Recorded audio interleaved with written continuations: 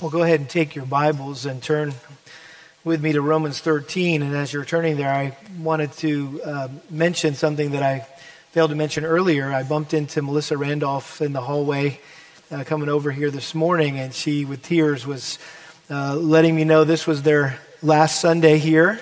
Kyle, her husband, has been working up in Midland and kind of been commuting back and forth and waiting for their girls to graduate and be done with school and things, and so now they're officially moving up that way, and so she was just expressing how grateful she was for the time they were able to be here at Lakeside. And so if you see Melissa and the girls this morning, make sure you give them a big old hug before they get away. And it's not a goodbye, a see you later. Hopefully we'll be crossing paths for some reason here in the future, but they've been a precious family to have a part of our body.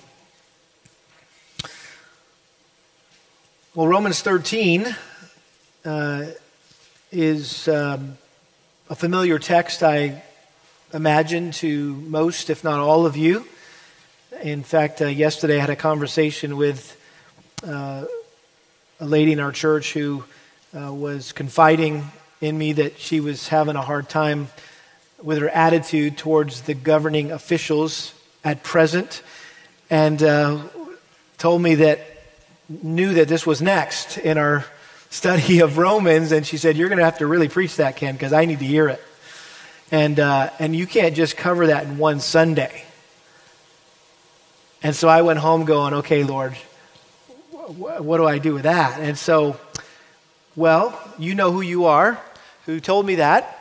And you got your wish, because we're basically just going to cover verse 1 this morning. So you were right. There was just more here to tackle than I thought going into it. And so let me read Romans 13, 1 through 7, because that's really the group of verses that goes together. And we'll start looking at it this morning. But Romans chapter 13, verse 1, Paul writes, "Every person is to be in subjection to the governing authorities. For there is no authority except from God, and those which exist are established by God. Therefore, whoever resists authority has opposed the ordinance of God, and they who have opposed will receive condemnation upon themselves. For rulers are not a cause of fear for good behavior, but for evil.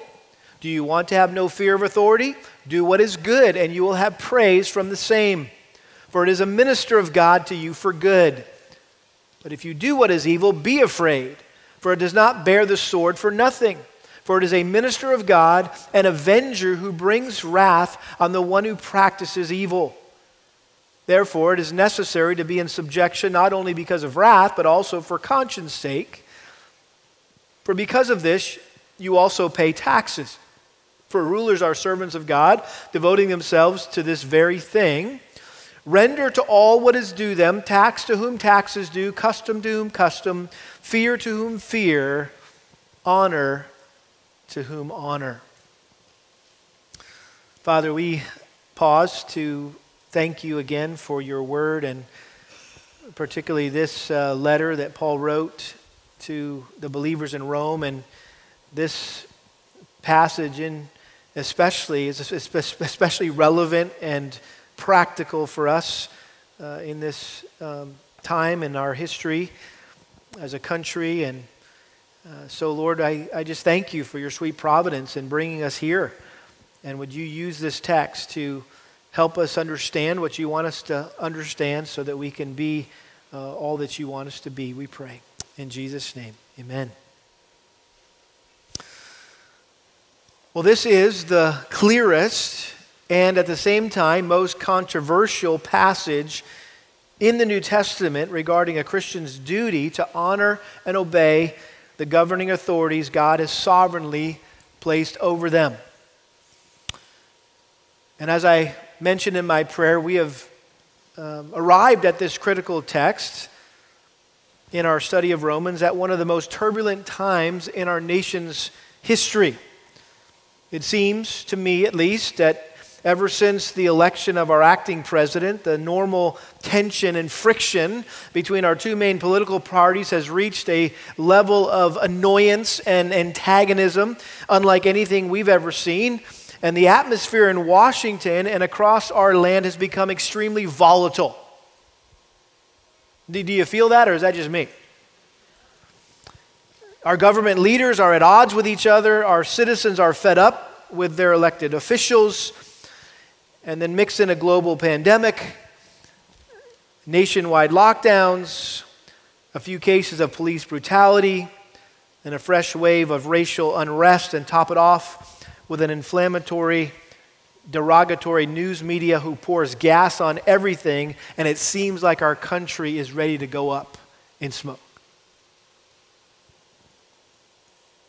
Thankfully, for those of us who know our citizenship is ultimately in heaven, and who eagerly await the return and reign of our Lord and Savior Jesus Christ, we can remain peaceful and hopeful in the midst of the chaos that's swirling all around us. And even though we are aliens and strangers who are just passing through this fallen world on the way to our heavenly kingdom, we still have a responsibility to be loyal, obedient, respectful, law-abiding citizens here on this earth. We have what you could call a dual citizenship. One here in heaven, one here on earth and one in heaven.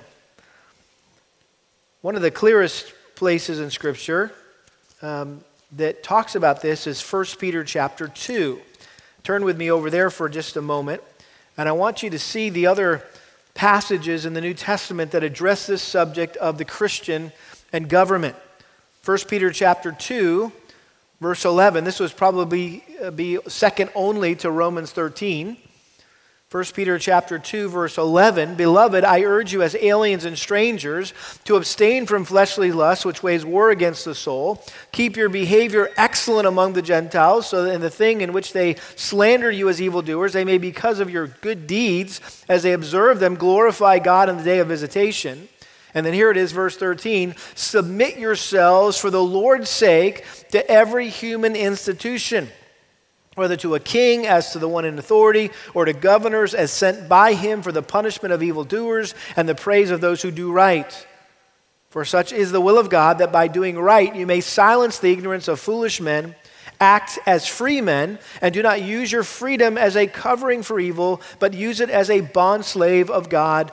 Honor all people, love the brotherhood, fear God, honor the king. And then flip backwards to Titus. Titus chapter 3. Titus chapter 3, verses 1 and 2.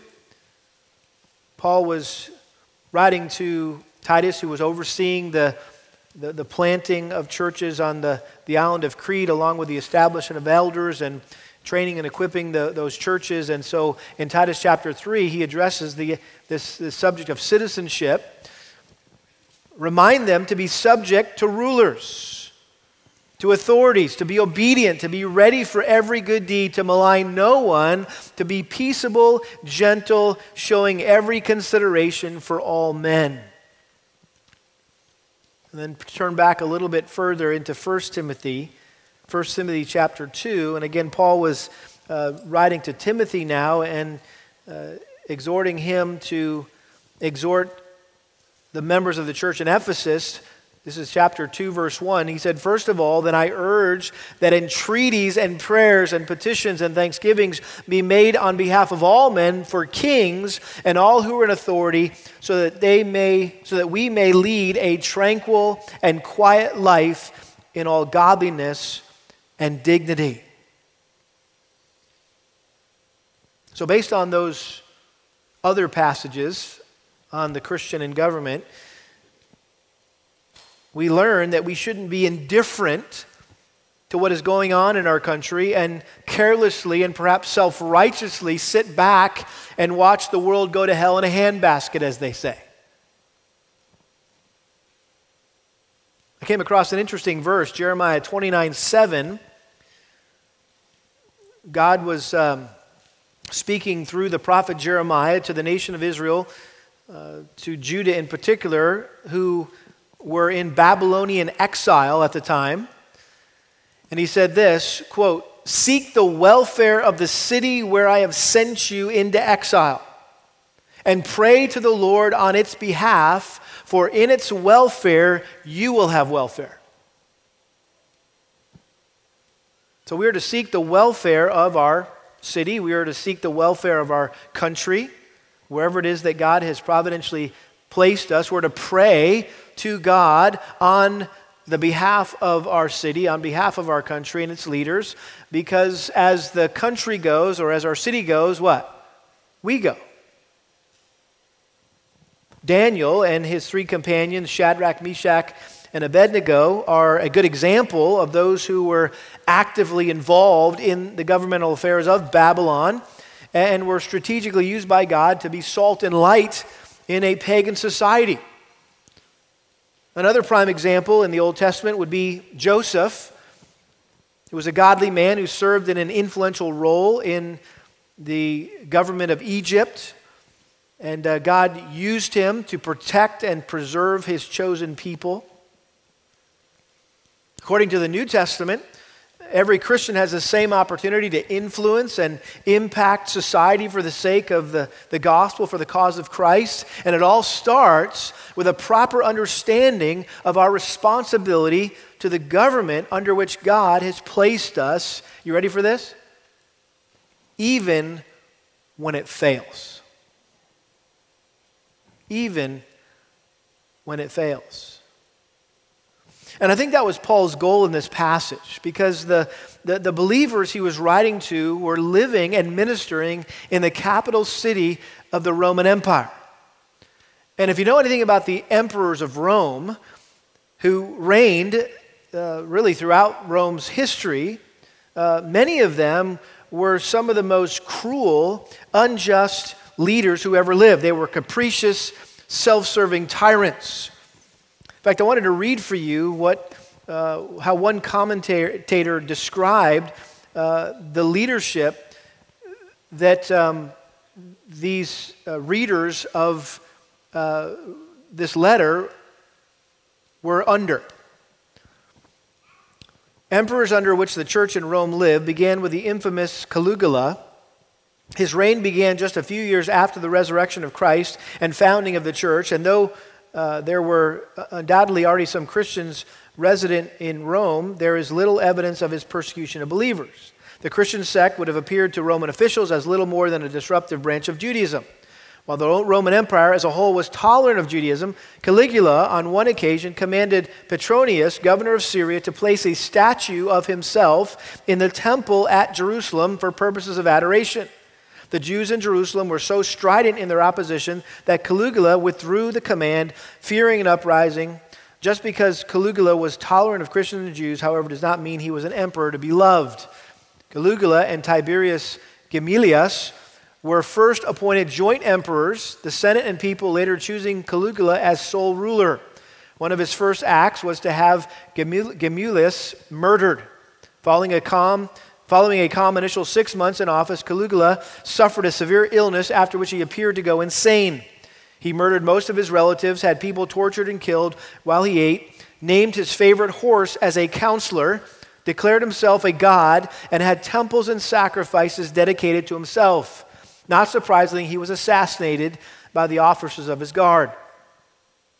Following Caligula was Claudius I. We've heard about him in our study of Romans already. He was the uncle of Caligula, who reigned from AD 41 to 54. He delegated most of his responsibilities to his wife Messalina, whom he had murdered in AD 48. And then he married his niece, Agrippina, the younger, who was responsible for poisoning Claudius. There was some definitely family drama going on here. Though Claudius treated the Jews in Rome with indulgence, he banished them all from Rome midway through his reign because of the disturbances related to Christus, probably a reference to Jewish unrest over the preaching of the gospel of Christ in Rome. We've talked about that before. After Claudius' death in AD 54, who came next? You remember? Nero. Nero assumed the throne and reigned until AD 68. Nero was emperor when Paul wrote Romans. So You got Nero on the throne right now in the historical context of what we're reading in Romans 13. This was the governing authority. When Paul was talking about the governing authority, he was making reference to Nero. His reign was no more salutary than those of his predecessors, and ultimately was much worse as far as believers in Christ were concerned. Nero became emperor at age 15, and at age 22 he had his mother murdered, followed 3 years later by the divorce and later murder of his wife. It is thought by many historians that the great fire that swept Rome in AD 64 was instigated by Nero, who blamed it on the Christians. He had Christians tortured and burned publicly, ultimately taking the lives of both the apostles Peter and Paul. Nero committed suicide under pressure against his policies in AD 68. Again, we've talked about Nero.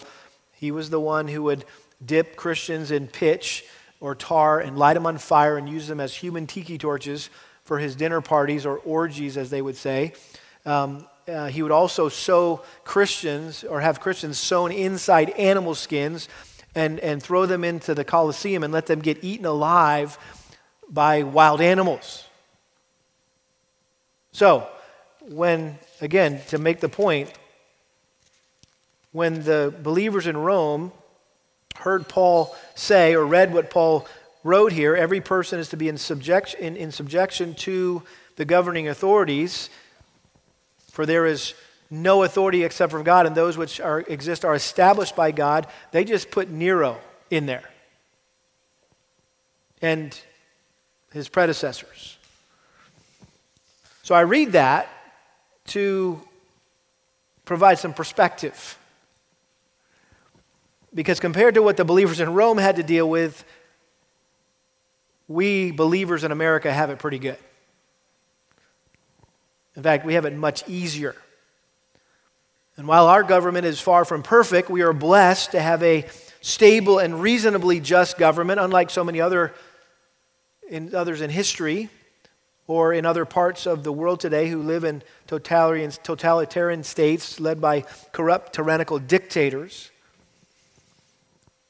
And yet, regardless of the type of government we find ourselves under, whether it's a democracy or a monarchy or even a tyranny, we must keep in mind that all governments are led by flawed, sinful people who abuse their authority at times and who may rule harshly and unfairly and oftentimes say and do the wrong thing. So all human government will be marked by some degree of corruption and injustice. But that does not give us the right to rebel against it and seek to overthrow it.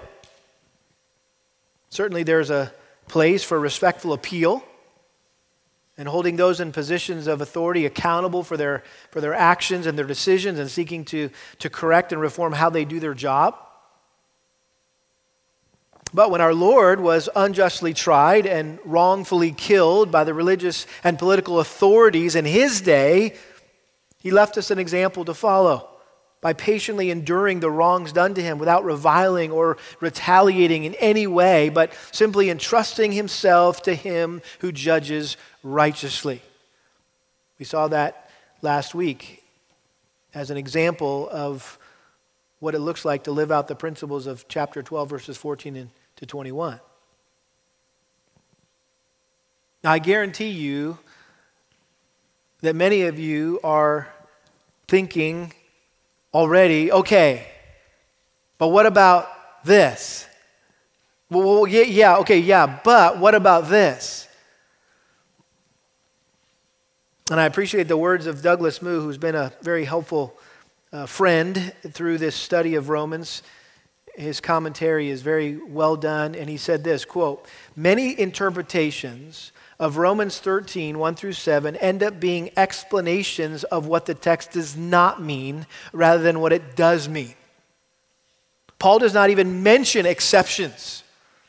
His concern is to get us to recognize the place that governing authorities rightfully have under God as those placed over us. That should be the focus of our reading and application."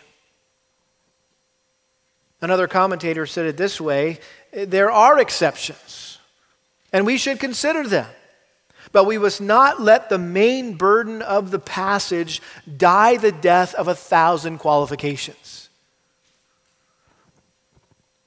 And so you just need to know that this passage opens up the proverbial can of worms. And as we work our way through this passage, I'm sure there's going to be lots of questions that are going to come into your heads, which I may not answer, and you will be left with difficult dilemmas to sort out in your own hearts and your own minds. For example, was it right for the American colonies to revolt against the rule of the King of England?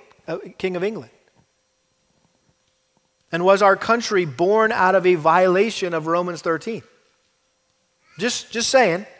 I'm not telling you where I'm at. I'm just saying. And if that's the case, then why has God blessed our nation so much? If that didn't wake you up, how about this? Would it ever be right for Texas to secede from the Union?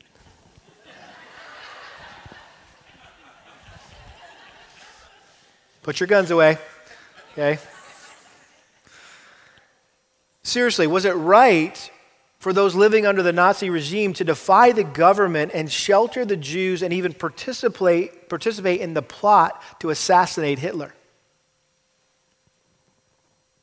Was it right for our country to join World War II in order to retaliate against Japan's attack on Pearl Harbor? And is there such a thing as a just war? How about a more contemporary dilemma? Was it right for pastors and churches in our country to disobey the orders of county judges and gather for church even though the motive of the government was not to persecute churches but to protect citizens? Is it right for Christians to join in protests and marches and sit-ins against the injustices, the atrocities in our society like abortion or sex trafficking or racial discrimination? I told you this was a controversial text. And obviously these are all debatable questions that good, godly people answer differently, but whatever conclusion you come to regarding these gray areas, you need to grapple with what Paul said here in Romans 13. Every conclusion passes through Romans 13. And you've got to somehow understand Romans 13 and the implications of Romans 13 and apply it to each one of these dilemmas. So, let's begin looking at verses 1 through 7, where Paul lays out for us three aspects of our duty as Christians to honor and obey the governing authorities God has sovereignly placed over us, even when it fails, even when they fail. Three aspects of our duty as Christians to honor and obey the governing authorities God has sovereignly placed over us, even when they fail. So the first thing we're going to see here is the rule about submission.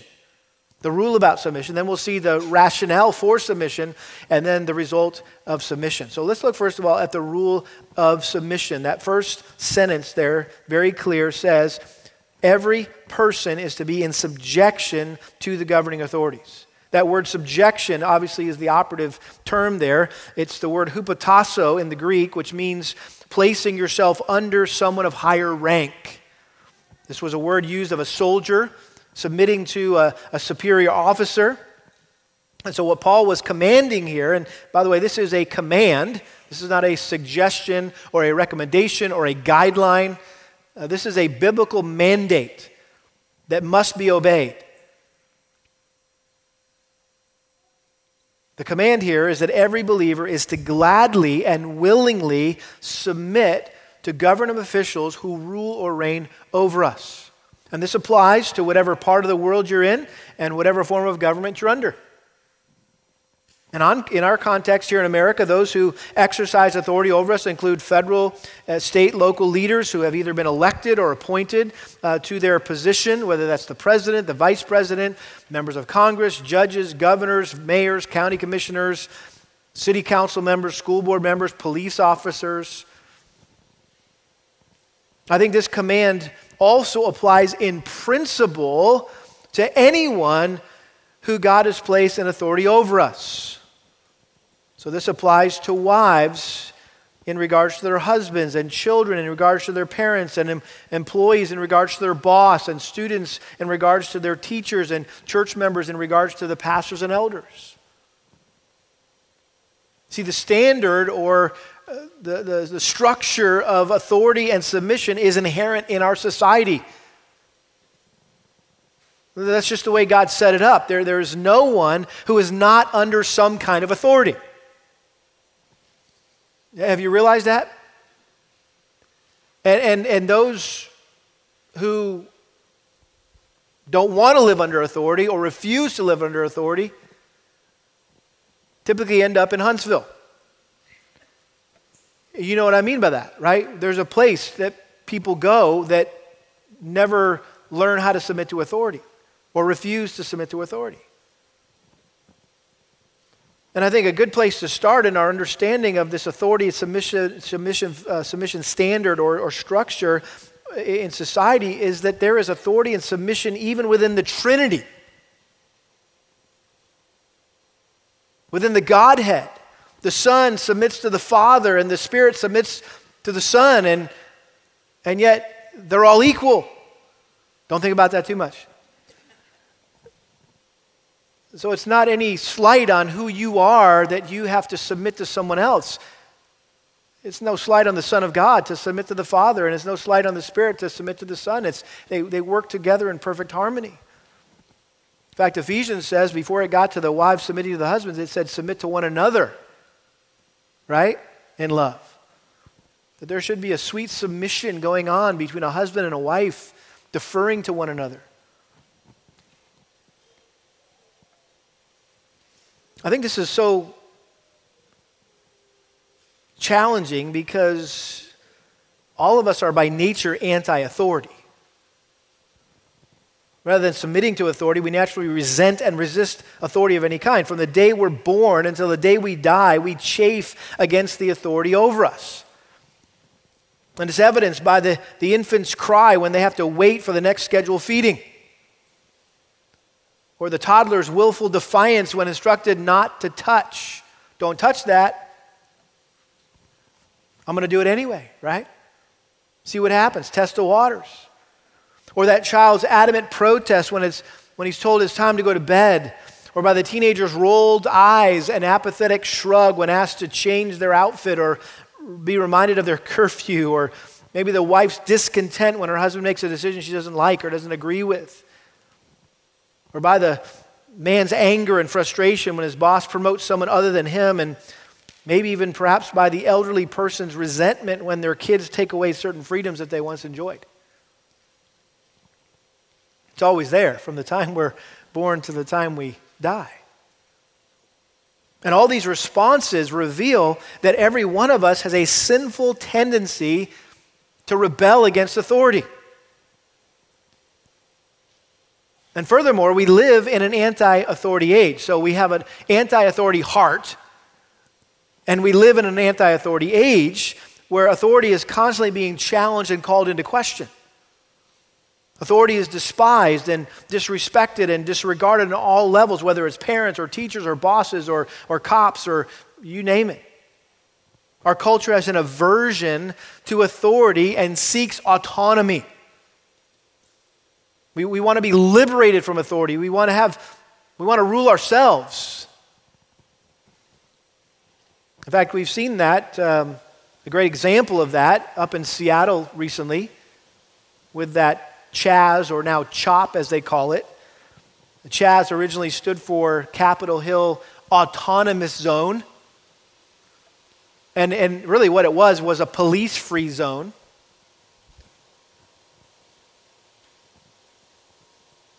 And really, it was just an indication of what's in every man's heart, and that's like, you're not the boss of me. Right? That's in all of our hearts.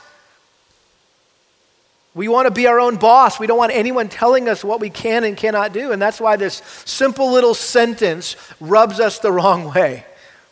Every person is to be in subjection to the governing authorities.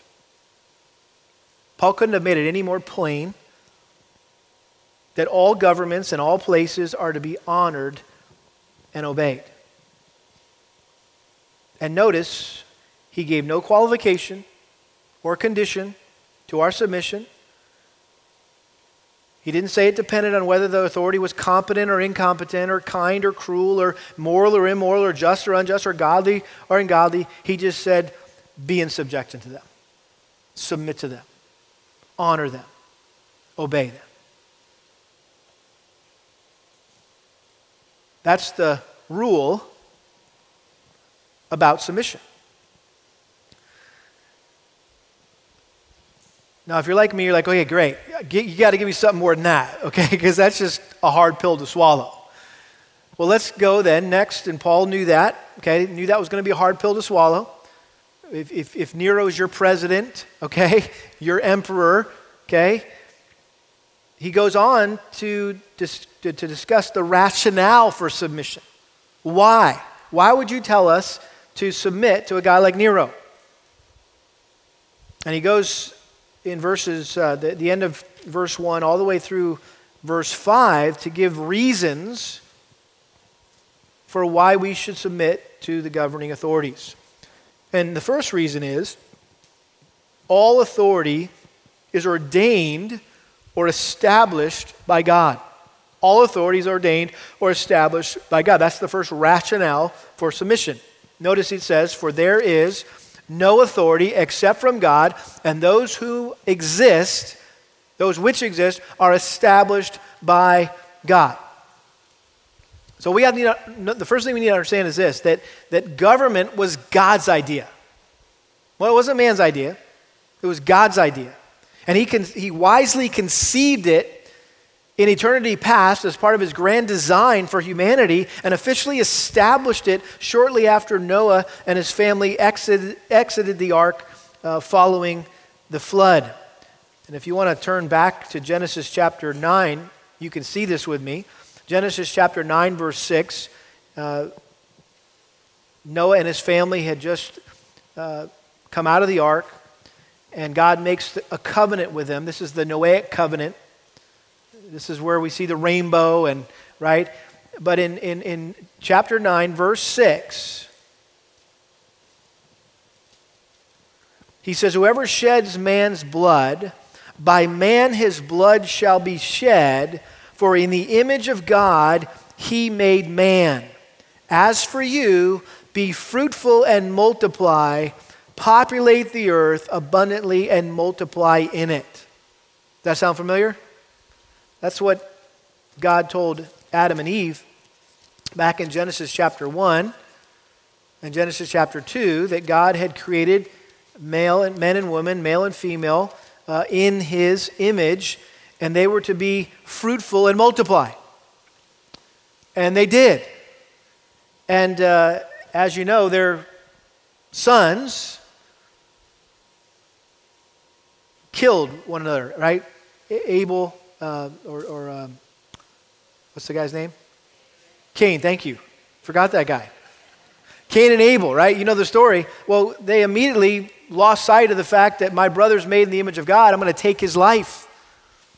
And mankind was off to the races, if you will, when it came to sinning against one another and violating the image of God in one another, to the point where God was grieved that he created the earth, and what did he do? He said, I'm going to destroy them all and start over. And so this was the reset here, if you will, in Genesis chapter 9.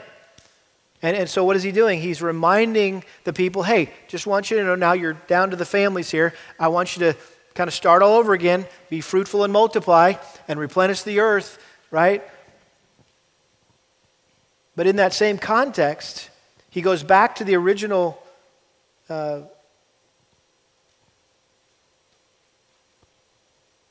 commitment that he made to mankind, or what he said, a description of mankind which he was made in his image.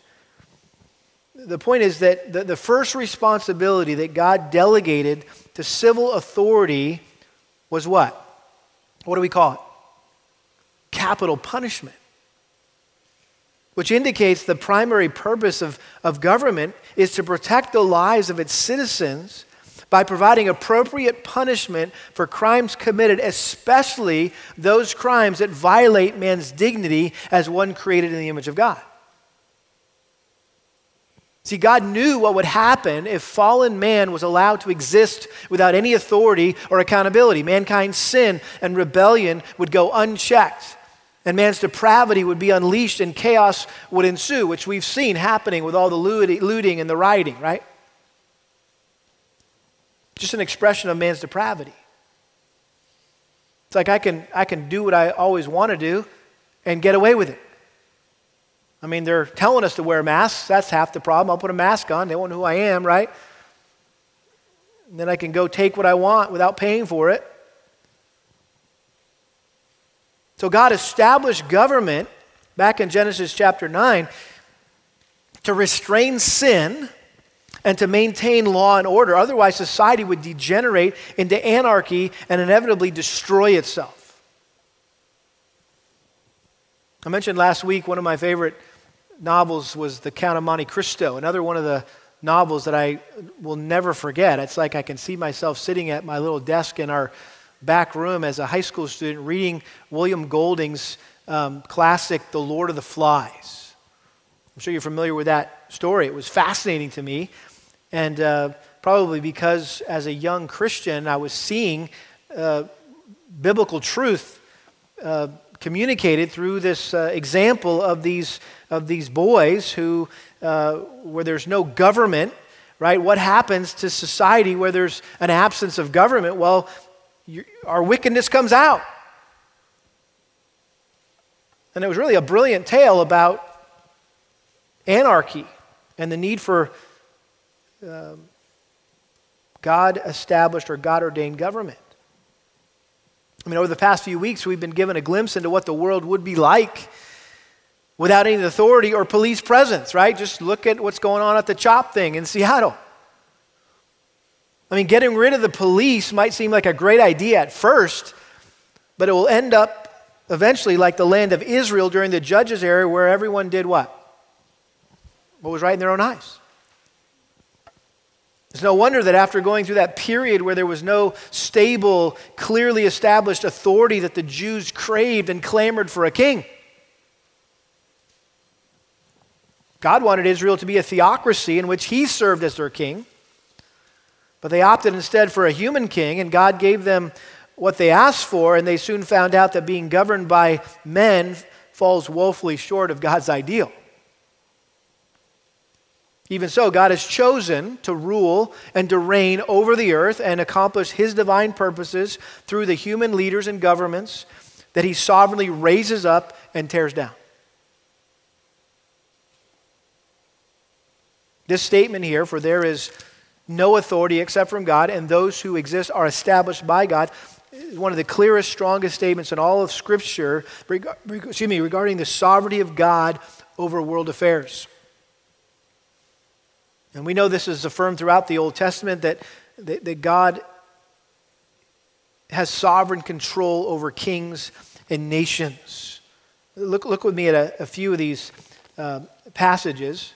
And again, this is so helpful for us to think rightly about God, right? Because what did Tozer say? The most important thing about us is what comes into our minds when we think about God.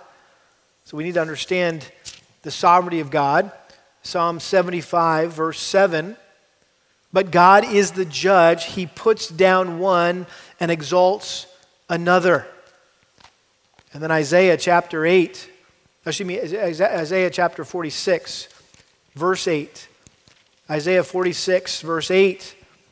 And here was the prophet Isaiah describing how God was going to raise up the king of Babylon to swoop in like a bird of prey and pick up the Jews and whisk them off into exile in Babylon. But listen to how he describes this. Remember this and be assured, recall it to mind, you transgressors. Remember the former things long past, for I am God and there is no other. I am God and there is no one like me. This is verse 10, Isaiah 46, declaring the end from the beginning and from ancient times things which have not been done, saying my purpose will be established and I will accomplish all my good pleasure. Calling a bird of prey from the east, that's the king of Babylon, the man of my purpose from a far country, truly I have spoken, truly I will bring it to pass, I have planned it, surely I will do it. And then look at Jeremiah. Same thing, Jeremiah chapter 27, talking now specifically about Nebuchadnezzar, the king of Babylon, and how God was going to use him as a tool to discipline and to punish the nation of Israel. Jeremiah 27, verse 5. I have made the earth, the men and the beasts which are on the face of the earth, in my great power and by my outstretched arm, and I will give it to the one who is pleasing in my sight. Now I have given all these lands into the hand of Nebuchadnezzar, king of Babylon, my servant. And I have given him also the wild animals of the field to serve him. All the nations shall serve him and his son and his grandson until the time of his own land comes. Then many nations and great kings will make him their servant. So God's simply saying, hey, I'm the one who's raising up Nebuchadnezzar. He didn't come to power on his own. I brought him to power. This is part of my plan. This is part of my will for the nations.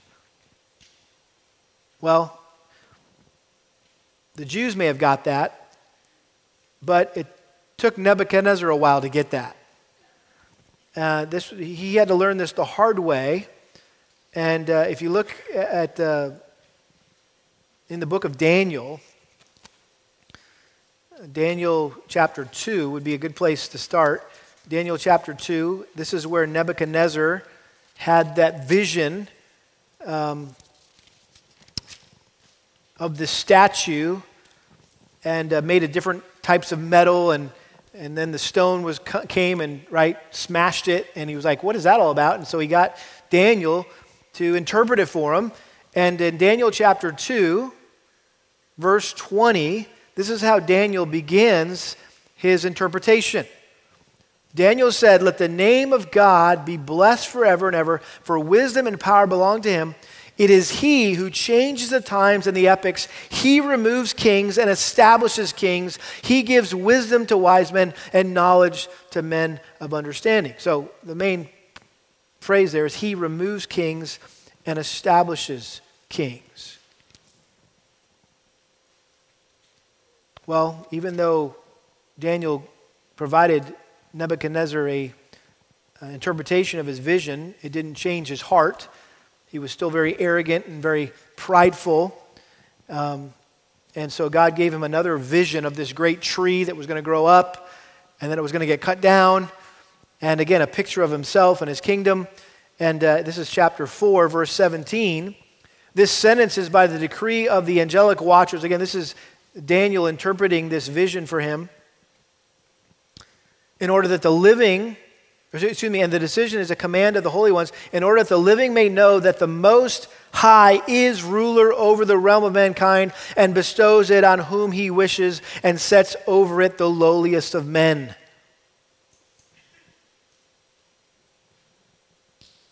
And again, this entire chapter 4, it's over and over, it said, verse 25, you will be driven away from mankind, and your dwelling place be with the beasts of the field. You will be given grass to eat like cattle and be drenched with the dew of heaven, and 7 periods of time will pass over you until you recognize that the Most High is ruler over the realm of mankind and bestows it on whomever he wishes. And again, Nebuchadnezzar was up on the top, his rooftop going, hey, look at all this. Look at all this that I've accomplished. Look at all this that I've done. And God's like, oh, really?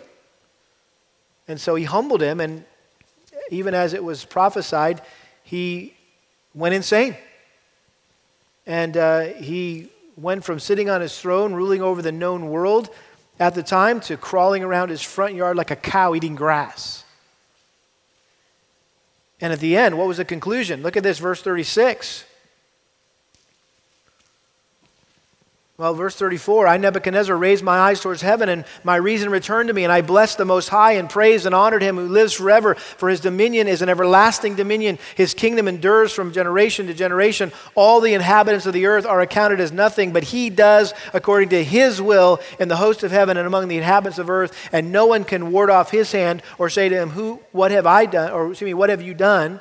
At that time my reason returned to me, and my majesty and splendor were restored to me for the glory of my kingdom, and my counselors and my nobles began seeking me out, so that I was reestablished in my sovereignty, and surpassing greatness was added to me. Now I, Nebuchadnezzar, praise, exalt, and honor the King of heavens, for all his works are true and his ways just, and he is able to humble those who walk in pride. In other words, the lesson that God wanted to teach Nebuchadnezzar was simply who's the real sovereign. You think you are, but no, I am. So God alone is the true sovereign of the universe. All the rulers in the world are subservient to him and providentially put in place by him to fulfill his will and plans for his kingdom. That includes the likes of Nebuchadnezzar and Herod and Hitler and Stalin and Amin and Saddam and Ayatollah, even Donald Trump.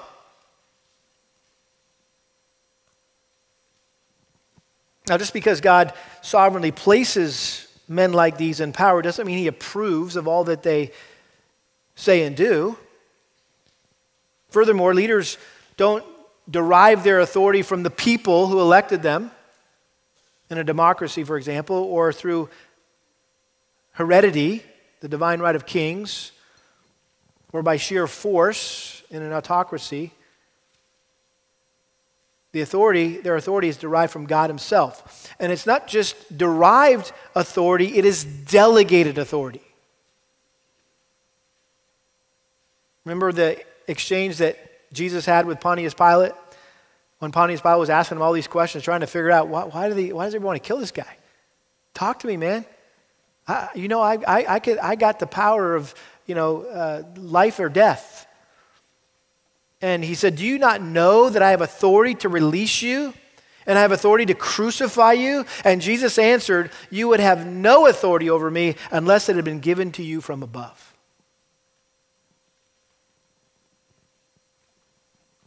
So government authorities exist to serve God, or stated differently, they serve people on behalf of God. In fact, it's interesting, back in Romans 13, 3 times, Paul refers to leaders as either ministers or servants of God. Notice verse 4. For it is a minister of God for good. Again, for it is a minister of God, an avenger who brings wrath on the one who practices evil. Verse 6. For because of this you also pay taxes, for rulers are servants of God. So, as servants of God, government officials have delegated authority, which also means they have limited authority. In other words, it's not absolute. How come you're not all going, whew, okay, now we're getting to the good stuff. This is the part I like. This is what I wanted to hear. See, if God-ordained leaders overstep their divinely delegated authority, that is the one and only time when we don't have to submit to them. That's the exception. In other words, if anyone in authority over us commands us to do something that God forbids, or forbids us from doing something that God commands, we must disobey them, in order to obey God. When man's laws contradict or come in conflict with God's laws, civil disobedience is unavoidable and it is justifiable. And there's lots of examples of civil disobedience. We don't have time to get into them this morning, so you'll have to come back and next Sunday and we'll look at the Hebrew midwives and Daniel's resolve in Daniel 1 and the fiery furnace and the lion's den and the apostles when they were told not to preach, right? There's some precedent in the scriptures that if we're ever in a position where we need to choose to obey God rather than men, that we need to be prepared for the consequences and to endure whatever penalty they may impose on us. Can I end on some good news? The good news is that our governing authorities are not perfect or permanent. We are destined for something better than what's happening right now. Someday the perfect ruler will come to set up his permanent reign over us, and we will live forever with Jesus Christ, the King of Kings and Lord of Lords, in the new heavens and the new earth. Doesn't that sound good? So hang in there. We're not there yet. But that's where all this thing is headed, right? In the meantime, we need to ask God to grant us the grace to endure and to honor and respect and obey as much as we're able to in line with the Scriptures. Let's pray. Father, thank you for this time this morning. There's been a lot to try to take in all at once, I know, but Lord, I pray that you would just begin working in our hearts and softening our hearts towards the truth of your words. If there's been any resistance in our hearts towards what you say here, Lord, that you would just address that and humble us and convict us. And Lord, I just ask that you would give us wisdom as we sort out all the dilemmas that come into our minds and our hearts when we grapple with this text and what to do in this case and in this situation. And did those people do the right thing or the wrong thing? What if I was in that situation? What would I do? And Lord, this is good for us to have to grapple with your word and to seek to put it into practice in our lives. And so you've given us a great context to do that in the crazy world we're living in right now. And so, Lord, would you grant us grace as we seek to live out this text in a way that would honor you and prove to be salt and light in this world. We ask this in Jesus' name. Amen.